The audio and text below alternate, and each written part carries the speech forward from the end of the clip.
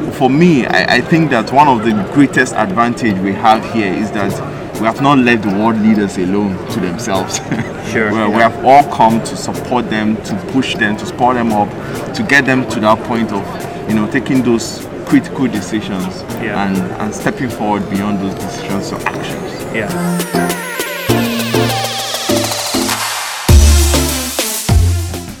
Welcome to the Renew Our World podcast. Renew Our World is a global movement of Christians who believe that since we are truly image bearers of God, we should act like it, living out love for one another in actions and in truth. Since we are image bearers of God, we won't stand by while our neighbours are trapped in poverty, and we won't stay idle as creation is left untended and inequality is left to fester. In this podcast, we're going to go on a journey together of discovering a theology of creation care. We'll be discussing the latest in climate news, chatting with industry leaders, theologians and practitioners, and hearing from some of our incredible partners who are working on the ground. Join us this season as we learn about creation care and what we can do in our own lives to play part in a much bigger restorative story. Well, hi guys, and welcome to the newest episode of the Renew Our World podcast. You probably can notice that the background of this podcast, the background noise, is slightly different to what we normally have. Usually this podcast is being recorded in my spare bedroom, and I record it with various people on Zoom, and we're really looking forward to be able to bring you this episode, which is coming live from COP26 in Glasgow. But perhaps an even more exciting fact is I finally get to be face to face with some of my wonderful Renew Our World colleagues, who I've been chatting to on screens for the last number of years, and I've got two guests here with me today who have chatted to us on the podcast over the last couple of years. So we've got Promise from Nigeria. Welcome, Promise. Thanks, Dave. Good to be here. Thank you. And then we've got Kuki from India. And Kuki, you did an episode for us a couple of months ago, chatting about justice and a follow-on from the Justice Conference. So yeah, it's great to be able to have you for this episode too. Yeah, great to be here and good to see everyone face to face finally. Hopefully our voices don't sound too muffled to you on this episode, because we're currently huddled around a table sitting under a very nice looking but probably very expensive globe that is currently rotating over our heads, and as we're at COP, we're trying to be as COVID safe as possible, so we're all wearing our face masks, so maybe the sound is a little muffled with you on this episode, but please bear with us. But yeah, guys, what have you made of COP so far? What have been your first sort of initial thoughts when you got here? And you've done a couple of days now at COP and in the Blue Zone, which is where a lot of the negotiating happens, and various important people meet to negotiate some of these agreements. Kuki, maybe I'll start with you. What have been your thoughts so far? Yeah, I think this is an important COP and it's great to be here. It's my fourth COP, so and it's different mainly because it's in COVID times, and so there aren't many side events or meetings that you can attend or you can be physically present at. So that's a bit odd, because in previous COPs you could just, go in and be a part of any side event or talks that were going on. We're not even invited to or allowed into the plenaries, so which is again a bit different from other COPs. So it feels a bit detached in that way, that we're not engaging as much or seeing the political leaders are a little bit more inaccessible than before, than previous years. So that's quite different. But it's exciting because this is a COP where decisions are being made for action. So it's not a COP where people just come together and talk, but it's a COP where actual decisions are being made, pledges are being made, and targets are being set, which hopefully will be ones that are they are worked upon and they're delivered and not just empty words. Yeah. Promise. What do you think? What has been? What have you thought of COP so far? Well, for me, this is my first time here, and I've heard a lot about COP over the years. I've also done a little research about what's been happening over the years. But being here in person, it's amazing. It's good to see the efforts different nations are making to come together and to take very strong and firm decisions about the issues around climate change. For me, so far, I've seen that there's a lot of deliberate efforts by world leaders to move beyond the promises and to actually take action. But beyond that, for me, is the excitement of the civil society organizations and activists and individuals who are really, really passionate about seeing something different, who are all here. And to play that supportive role and to be that push, for the world leaders to see that there's really a need for those actions to begin immediately and not wait any longer. So for me, that's really, really encouraging to see. I've also noticed that we have great indigenous people who are showing forth the impact of climate change in their own regions. I mean, it's good to see firsthand the kind of impact this is having on people globally. So for me, I'm seeing efforts, I'm seeing people, I'm seeing organizations, I'm seeing even the world leaders making sure they're not behind. I know they're making sure that they're saying things that will help people to stand up for. I mean, for me, I think that one of the greatest advantage we have here is that we have not left the world leaders alone to themselves. Sure. We have all come to support them, to push them, to spur them up, to get them to that point of, taking those critical decisions and stepping forward beyond those decisions to actions. Yeah. I was going to ask you what has been your highlight so far, but would you say is that your biggest highlight so far? Yeah, so far, yes. I would say there are beautiful commitments we've heard. The whole end to deforestation, that's a beautiful commitment by 2030 by almost 100, I think about 100 countries of the world. That's beautiful. That's beautiful. We need to begin to talk about how, for each of those countries. Of course, we've also been talking about climate financing, and yesterday was a lot more around that. For me, we'll get there. Yeah, we're going to come to the financing stuff in a minute, because it was sort of one of the bigger announcements, I think, at this COP. Maybe Cookie, what would you say is your one highlight so far? Like the main thing that you think is the most important thing so far? There've been so many things we've done here, but I think in the Blue Zone, I think the highlights would be, being able to interact with other civil society organizations, being able to interact with other people, other like-minded people, and come together on a common platform. We're all such different organizations, such different motivations, but we are here for a common purpose. And so that's kind of like, it's not something that we're doing alone.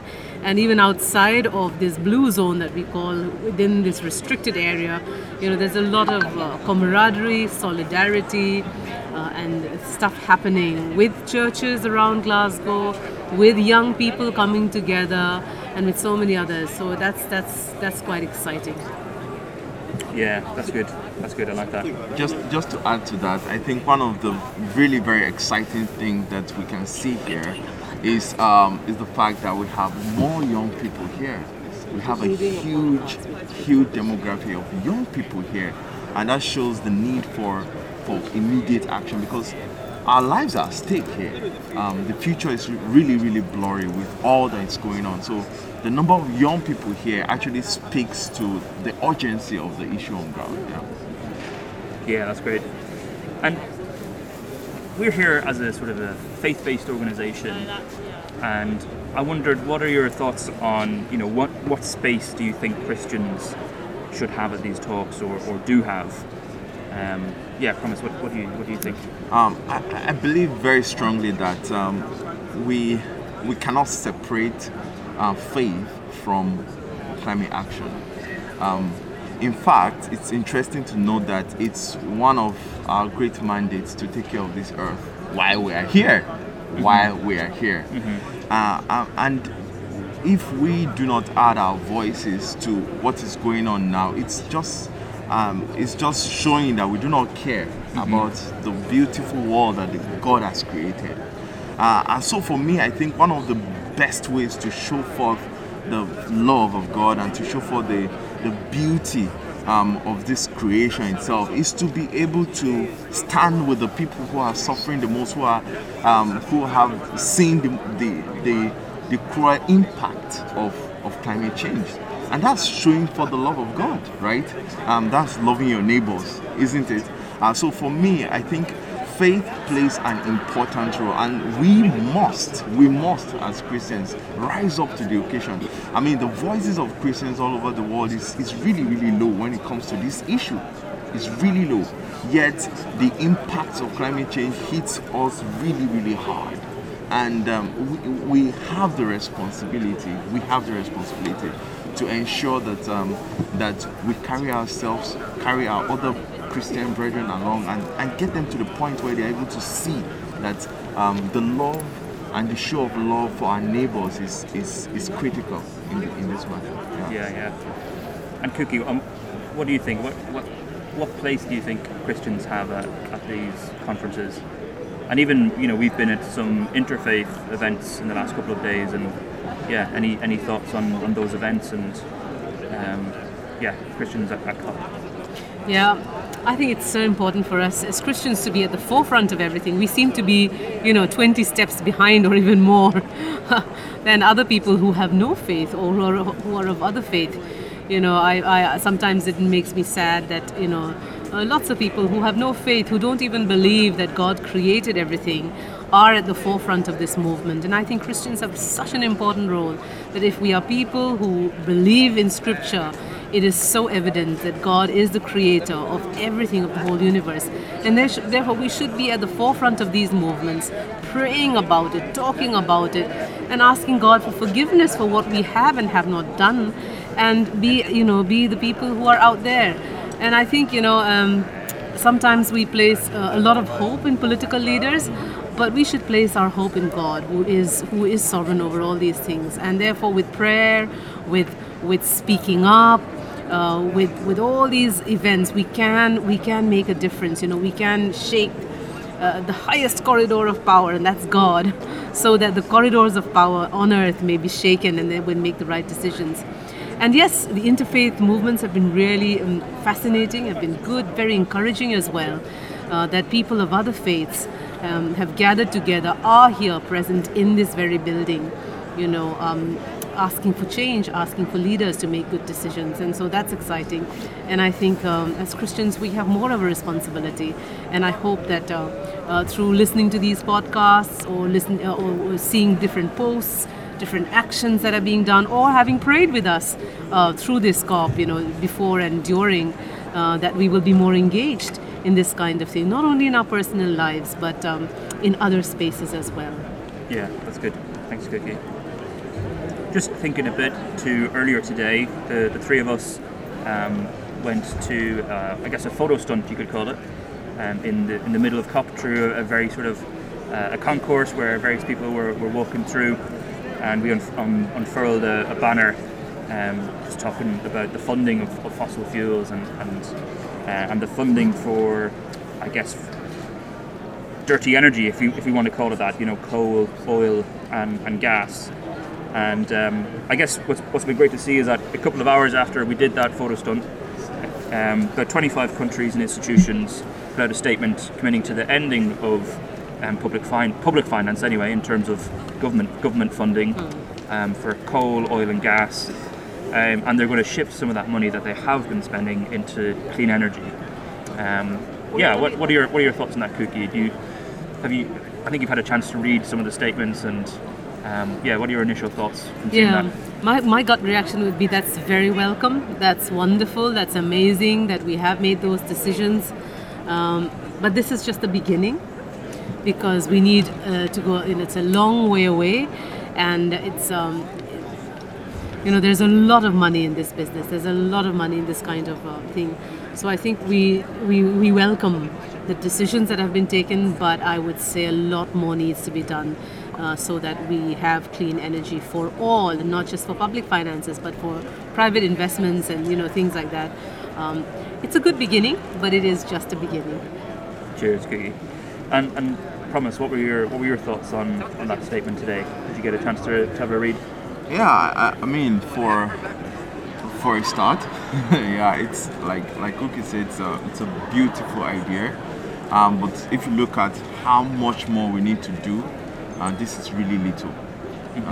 This is really, really little.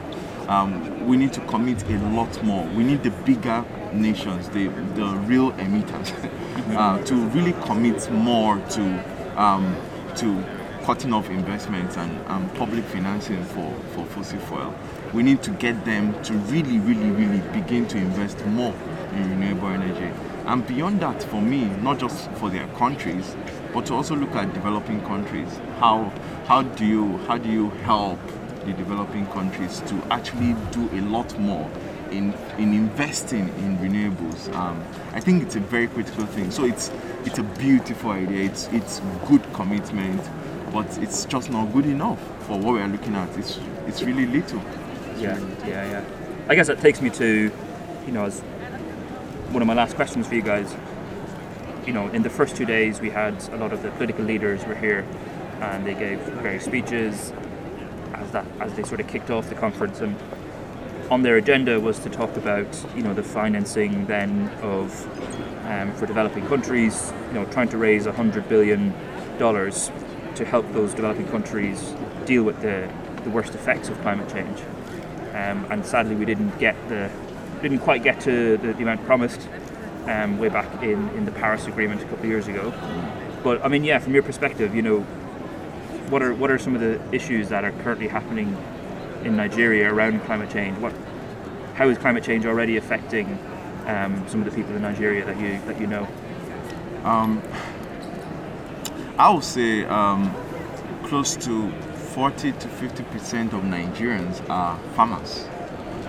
They're farmers. And most of these farmers live in rural areas. They don't live in urban settlements.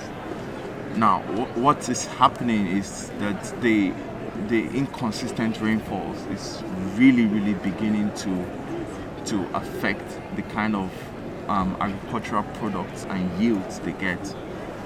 I'll take myself for an example. I also farm on a smaller scale. Yeah.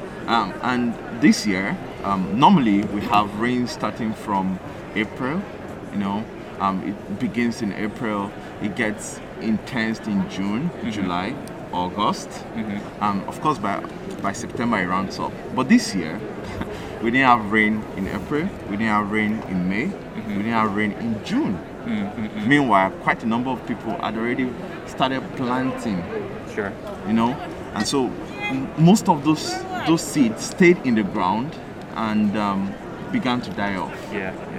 Automatically, what that means is that the money spent on preparing the land, the money spent on seedlings, the money spent on every other thing is gone to waste. And so rain, unfortunately, came mostly in August. Okay. And just within 4 to 5 months, 4 to 5 weeks, the rain was over. Yeah. Wow. Yeah. When we're beginning to hope that we have our crops grow, and then it's over. Then we're stranded again. Yeah. So that's just one of many kind of impact. I mean, I'm not even talking about the extreme drought in the northern part of Nigeria. I'm not talking about the extreme wetness and extreme rainfalls and floodings and the sea levels in the southwest and south of Nigeria. It's incredible. It's terrible. I think for me, I see that this is gradually increasing the poverty rate in Nigeria. It's really increasing the poverty rate in Nigeria, and it's sad because already Nigeria is a very poor country. Yeah. Thanks for that, Promise. And I guess, Cookie, I think you've got similar sort of stories in terms of EFICOR and supporting farmers. But Yes.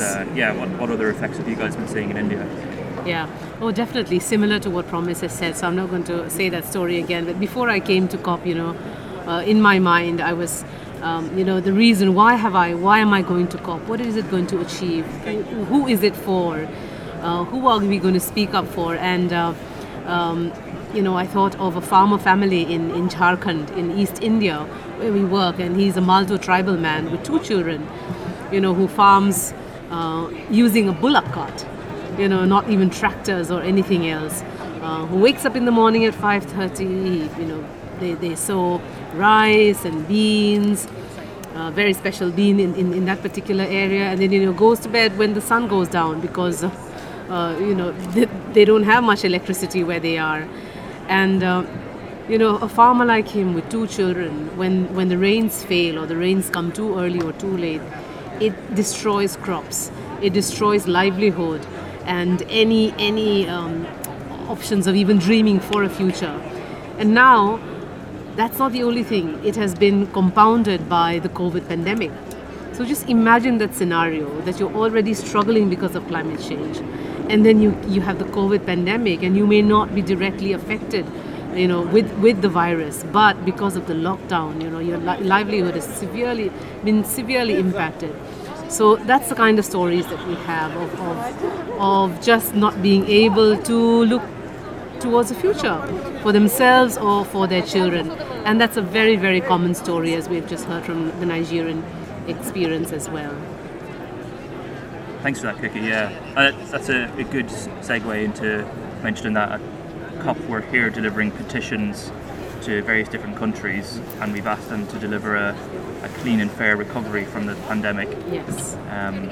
So yeah, it's a nice sort of connecting of those two big issues of the COVID pandemic and climate change.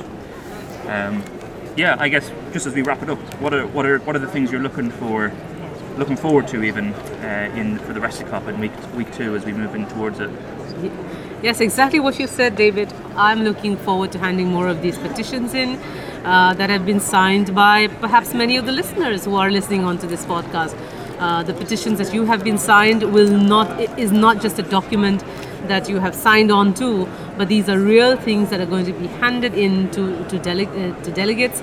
We're trying to find the Indian delegation this afternoon and hand over more of these in the next couple of days. And I'm excited that we are doing that the voice of Renew Our World, your voices are going to be added on to this, and we're going to hand them over to people, and hopefully they will read and listen to what we have to say.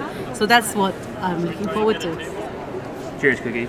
I promise, what are you looking forward to for the rest of the conference? Just like Cookie has said, of course we have our petitions to hand over to the Nigerian delegates. And we're looking forward to doing that sometimes tomorrow. Hopefully we'll be able to have access to them. Of course, beyond that, we're hoping that we'll be able to have unified actions as activists, as groups within our different regions and countries, and be able to have something more tangible to go back home with, and also to do when we get back home.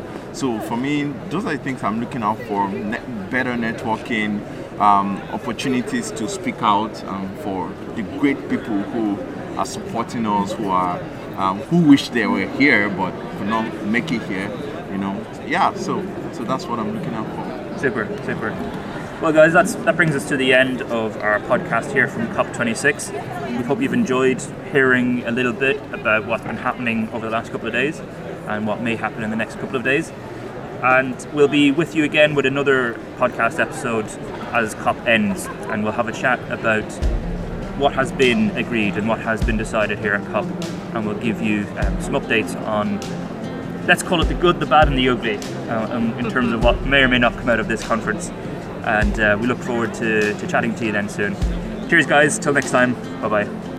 Well, thanks for listening to this week's episode of the Renew Our World podcast. To learn more about the Renew Our World campaign, or to hear about some of the work that our partners are doing, make sure you jump on over to our website at renewourworld.net. And if you like what you heard today, make sure you hit subscribe so you never miss a podcast episode again.